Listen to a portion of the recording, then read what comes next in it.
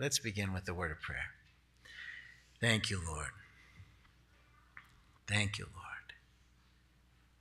Lord, as we come to your word, we want to invite the Holy Spirit to be the interpreter of the word, to be the one who explains the word to us, the one who applies it to our heart, to our minds, to renew our minds and to change our hearts, to be more like you. Thank you for the Apostle Paul's example and for his faithfulness to write down these instructions to us.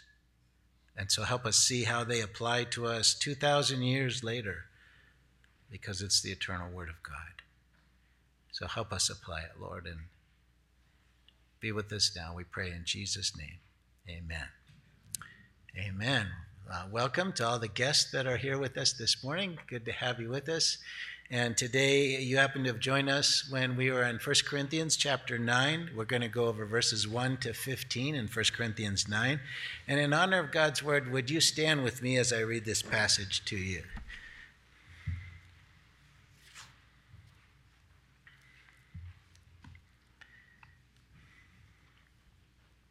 Am I not free? Am I not an apostle? Have I not seen Jesus our Lord? Are not you my workmanship in the Lord? If to others I'm not an apostle, at least I am to you, for you are the seal of my apostleship in the Lord. This is my defense to those who would examine me. Do we not have the right to eat and drink? Do we not have the right to take along a believing wife, as do the other apostles and the brothers of the Lord and Cephas? Or is it only Barnabas and I who have no right to refrain from working for a living? Who serves as a soldier at his own expense? Who plants a vineyard without eating any of its fruit? Or who tends a flock without getting some of the milk? Do I say these things on human authority, or does not the law say the same? For it's written in the law of Moses, you shall not muzzle an ox when it treads out the grain. Is it for oxen that God is concerned? Does he not speak entirely for our sake? It was written for our sake, because the plowman should plow in hope, and the thresher should thresh in hope of sharing in the crop. If we have sown spiritual things among you, is it too much if we reap material things from you? If others share this rightful claim on you, do not we even more? Nevertheless, we've not made use of this right, but we endure anything rather than to put an obstacle in the way of the gospel of Christ. Do you not know that those who are employed in the temple service get their food from the temple, and those who serve at the altar share in the sacrificial offerings? In the same way, the Lord commanded that those who proclaim the gospel should get their living by the gospel.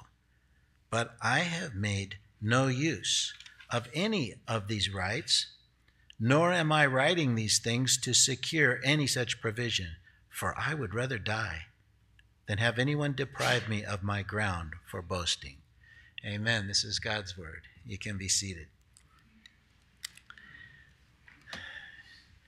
So as we read the passage, it appears to me, at first glance anyway, that the Apostle Paul has been forced to defend himself against some in the church who would prefer somebody else lead the church or be their apostle.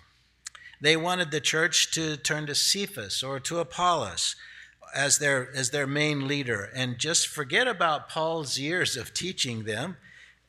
Maybe they didn't like his style, or maybe they didn't like his appearance. You know, later in the 2nd century, they said he was a little short man with a big hooked nose and a bald head. We don't know that that's the fact, but that's the story that's been passed down to us. Or even some of the things that he taught, perhaps they were a little uncomfortable with. And so they criticized the fact that he didn't receive financial support from them. You know, when you don't like someone, it's kind of easy to pick out little things that you can criticize. You're kind of watching for those things, and even if they're real or imaginary or maybe guessed motives or something, your mind can create those things. The Bible is about God and his relationship with us and our condition. And it spells it out in really down-to-earth terms. It's mostly about problems that we face due to our sinful nature and how God is the answer to all our problems. While God's transcendent, in other words, he's above and beyond this physical plane, he's also very immanent. He's right here with us in our problems and has the practical answer to all of them, which is usually just a relationship with him. This letter is an attempt by the Apostle Paul to keep the church of Corinth united. Church splits are one of those self-inflicted tragedies that man produces. If because of personal preferences they were able to nullify Paul's influence, they would probably do the same with the next apostle and the next, destroying the church in the process. Every one of us, every human being, has a personal preference in style. Some like flamboyant, loud preachers who move around a lot and wave their arms, and others like a well-studied delivery of the text, while others want someone who looks impressive and tells really good jokes. And so criticism of pastors is common, even when they're giving their all. That's not to say that there are some who deserve criticism or take advantage of being their own boss and use their time selfishly. Every pastor is open to criticism of personal preference on a week-by-week basis. They're on call 24/7. They share the deepest hurts and pains of all their parishioners. They're expected to teach and preach an inspiring and challenging message without mistakes week after week after week, and oversee all the affairs of the church, physical and spiritual. Their life is always scrutinized, as well as the lives of their children. And I know that from firsthand because I was a PK, pastor's kid. It's a pressure that causes 50% of pastors to either quit or move to another church within their first 5 years of ministry. This passage is Paul's defense that he's not only given up his freedom as a Christian, but also his rights as an apostle so that the message would not be hindered. But first he has to make a case for, before he makes the case for that he doesn't, that he isn't receiving money from them isn't a problem. First he has to make a case that it's right that full-time ministers be supported by the church. Verse 1, am I not free? Am I not an apostle? Have I not seen Jesus our Lord? Are not you my workmanship in the Lord? If to others I'm not an apostle, at least I am to you, for you are the seal of my apostleship in the Lord. Paul asked these 4 questions with the expectation that everyone would naturally respond in the affirmative. Why can't he choose to be self-supporting if he wants to be? Don't his miracles and the salvation of those in Corinth affirm his apostleship? One of the qualifications for being an apostle was seeing the risen Lord, and he saw him on the road to Damascus. Paul was the one who planted this church, and almost everyone in the church had come to Christ through Paul's ministry. That was the proof of his apostleship, the seal of his apostleship. In other words, that they came to faith in Christ through his ministry proves he was God's official messenger to them. The Corinthians' debate about who's a better leader probably pointed to some minor differences in teaching or personal preferences. However, it was Paul who introduced them to Jesus. The other leaders were just coming along behind and helping them to mature. Some people today want to present themselves as apostles and attempt to exert authority over local church elders when they had nothing to do with leading the flock of believers to the Lord. They want to take credit for what God has done through others for their own glory. And Paul's exerting his authority, by reminding them that it was God who gave him this role as the apostle to the church of Corinth. He's pointing out that God's assignment of him as their apostle was his choice, was God's choice. And they were trying, some in the church were trying to overturn that choice. Verses 3-6, "This is my defense to those who would examine me.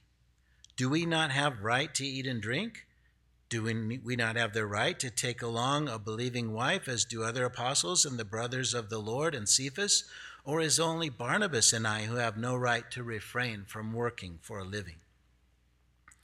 Now, it's not clear whether verse 3, "This is my defense to those who would examine me," refers to the first two verses, which in that case, Paul would be saying that the fact that the Corinthian church existed was his defense, or if his defense is the following verses 4-6. If it applies to those following verses, then his defense is that other teachers sought support for themselves and their wives from the church, while Paul and his fellow minister Barnabas worked to support themselves, self-supported, as they ministered to the church at Corinth. The teaching minister has a right to be supported financially by the church, but Paul gave up the right so they would realize the sincerity of his efforts. The use of legal defense terms in these verses suggests that Paul felt as if the church in Corinth had made a general accusation against him for not accepting financial support. He speaks of it in terms of having a script that a person or a group has written for the expected behavior. Itinerant preachers had a right for financial support, but Paul didn't fit their script. And so there had to be something wrong in their eyes. Corinthians took pride in how much that they paid their tutors. You know, if the more you paid a tutor in Corinth, the more important the tutor was. In other words, if he was in great demand and you paid a lot of money, he must be really special. It's kind of like parents today who said, "Oh yeah, I'm paying so much money for my kid to go to Harvard." And they're really bragging. It's the same idea. It's a special school, so you really pay a lot. So if Paul doesn't charge, well, then, we can't boast about how much we give him. Those who were seeking to find fault with Paul took offense to his insistence of self-support. You know, the history of many churches, at least in my lifetime, and I remember in my father's lifetime as well, that those who financially support the church feel the pastor is obligated to hear their preferences and to carry out their suggestions. You know, most churches, we tend to see the mega churches, but the vast majority of churches in America are about this size, even smaller. And usually there's one person who's the big giver. And I remember one pastor friend in town received a list from the main giver at the church of the things he could preach on and the things he shouldn't touch. As if the man was somehow the voice of the Holy Spirit. Paul knew he had a right to receive support, but in this particular city, he wanted to avoid the complication of any appearance of preaching for finances as his motivation. Instead, he set an example for lay people who work to support themselves and still advance the kingdom of God. This allowed him to be free from any unhealthy influence from the big donors and avoid any accusation of preaching for financial gain. There's an interesting phrase in verse 5, which gives us a bit of information that we don't find anywhere else in Scripture. Jesus' half-brothers also traveled around the churches preaching. Now, we know James did. He was the leader of the early church in Jerusalem, but this is the only place we hear that his brothers also traveled around preaching. I can imagine The people wanted to hear stories about Jesus in his youth and wanted to hear what the brothers say about what it was like to grow up with him. And they probably confessed how they always teased him. Mama always loves you best, Or how they disliked Jesus, because Mary would often say, why can't you be more like your brother Jesus? No wonder they didn't want to receive him before the resurrection. That sibling rivalry thing. Verse 7, who serves as a soldier at his own expense? Who plants a vineyard without eating any of its fruit? Who tends a flock without getting some of the milk? So if anyone should have been supported by the church, it was Paul. He uses several parallels in the natural world and in Scripture to illustrate his case. He's saying that he agrees with them, that he has a right to be supported. He's a soldier of the Lord, and soldiers receive a salary. He's a farmer in God's field, and farmers enjoy the produce from the field. He's a shepherd of the flock, and the shepherds are nourished by milk from the flock. Verses 8 through 10. Do I say these things on human authority? Does not the law say the same? For it is written in the law of Moses, you shall not muzzle an ox when it treads out the grain. Is it for oxen that God is concerned? Does he not certainly speak for our sake? It was written for our sake, because the plowman should plow in hope, and the thresher should thresh in hope of sharing the crop. Paul uses the Scripture to prove his point. He always does. All throughout all his letters, he's always referring back to Old Testament Scripture. And in this particular point, he's inspired to use a verse about oxen from the law. The laws of Moses forbid the ox to be muzzled as it was treading out the grain so that it could eat. You don't let the ox eat, and he's not going to be good for very long. Even animals should be rewarded for their labor. So Paul's using a rabbinical method of how much more then. We see that a lot. Jesus used the same pattern. How much more? If this, then how much more than this? If the oxen is able to eat when he works, how much more then those who labor for God should be able to be fed? Paul then he's giving this useful tool of interpretation. It's not just for the sake of the animal. It's that too, but it's a divine principle. If animals should be able to eat, then certainly people should be as well. The laborer should be rewarded with the fruit of his labor. The farmer works in hope of a future crop. He doesn't plow, plant, weed, water just to give it all away. He expects to partake in the harvest. And if someone threshes the grain for the farmer, he too should receive just compensation. Verse 11 and 12a. If we have sown spiritual things among you, is it too much if we reap material things from you? If others share this rightful claim on you, do not we even more? The one who ministers spiritual things should be supported with their physical needs. This is another, this time greater to lesser. Last time was lesser to greater, this time greater to lesser. The spiritual was supplied by Paul, so the least they could do was supply his physical needs. The church should respect his authority over the teacher who's just passing through. People are often critical, and the enemy will use anything to keep people from believing and uniting together in Christ. Some people in the church were upset that he doesn't accept that support, but if he did accept it, there would be those who would not listen, thinking he was doing it just for money. It's one of those catch-22s. Darned if you do and darned if you don't. Or what he may have been alluding to is that supporters would want him to dilute the gospel. It's one of those decisions that will be judged harshly no matter which you choose. Paul chose the one that would be most beneficial to the flock. Too often pastors are underpaid. After all, they only work on Sunday, right? Even that's half a day. I'm grateful that's not the case here. And generally, it is less true today than it was in the past. But still, in many small churches, there is a church boss, that main giver.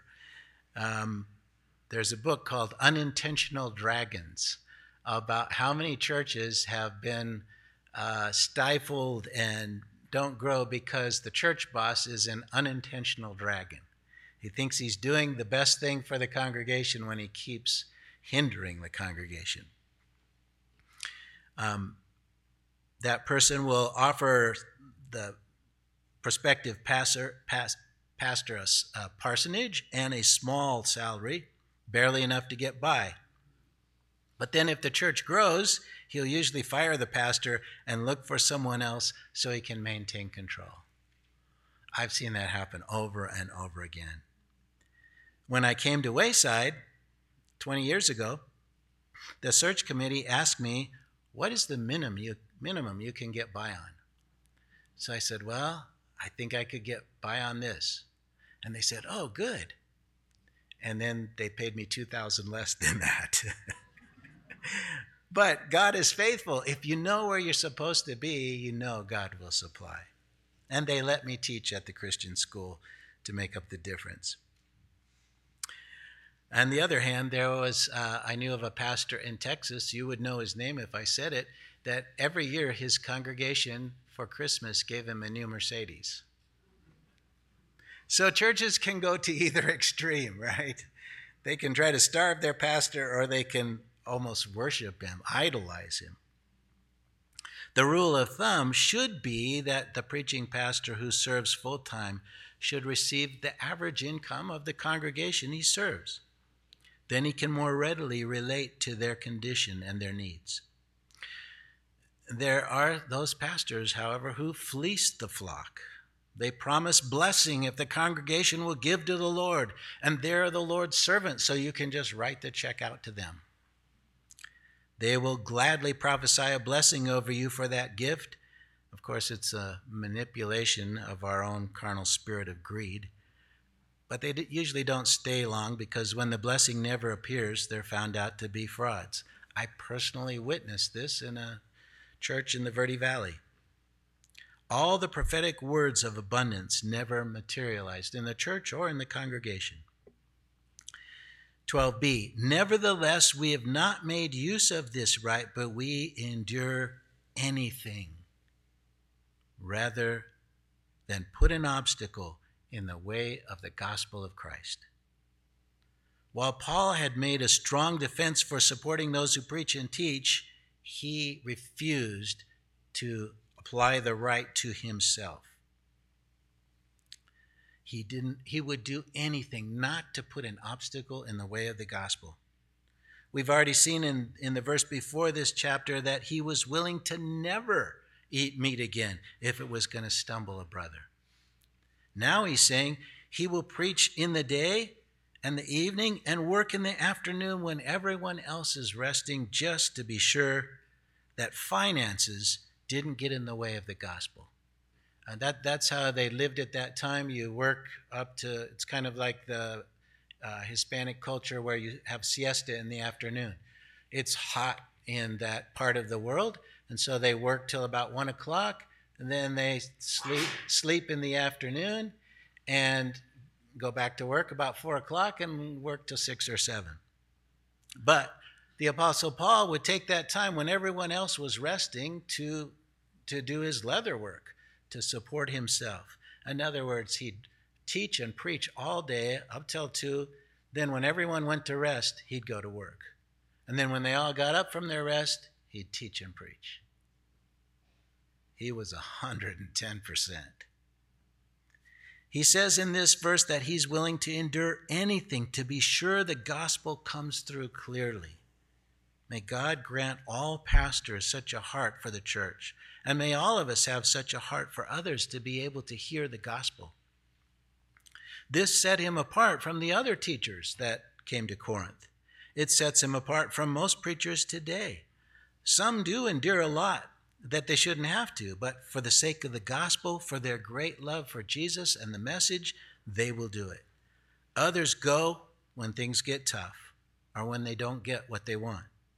Jesus called them hirelings. They flee when they see the wolf coming.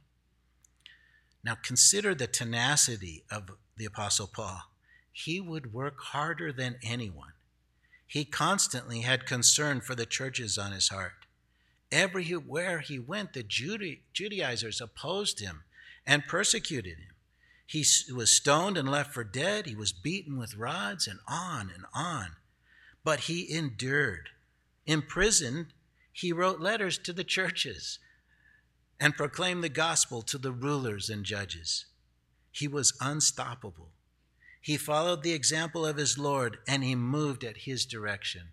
His life was not his own, for he declared it was the life of Christ in him. Would you like to have that same kind of zeal and passion? I don't see anybody going, me!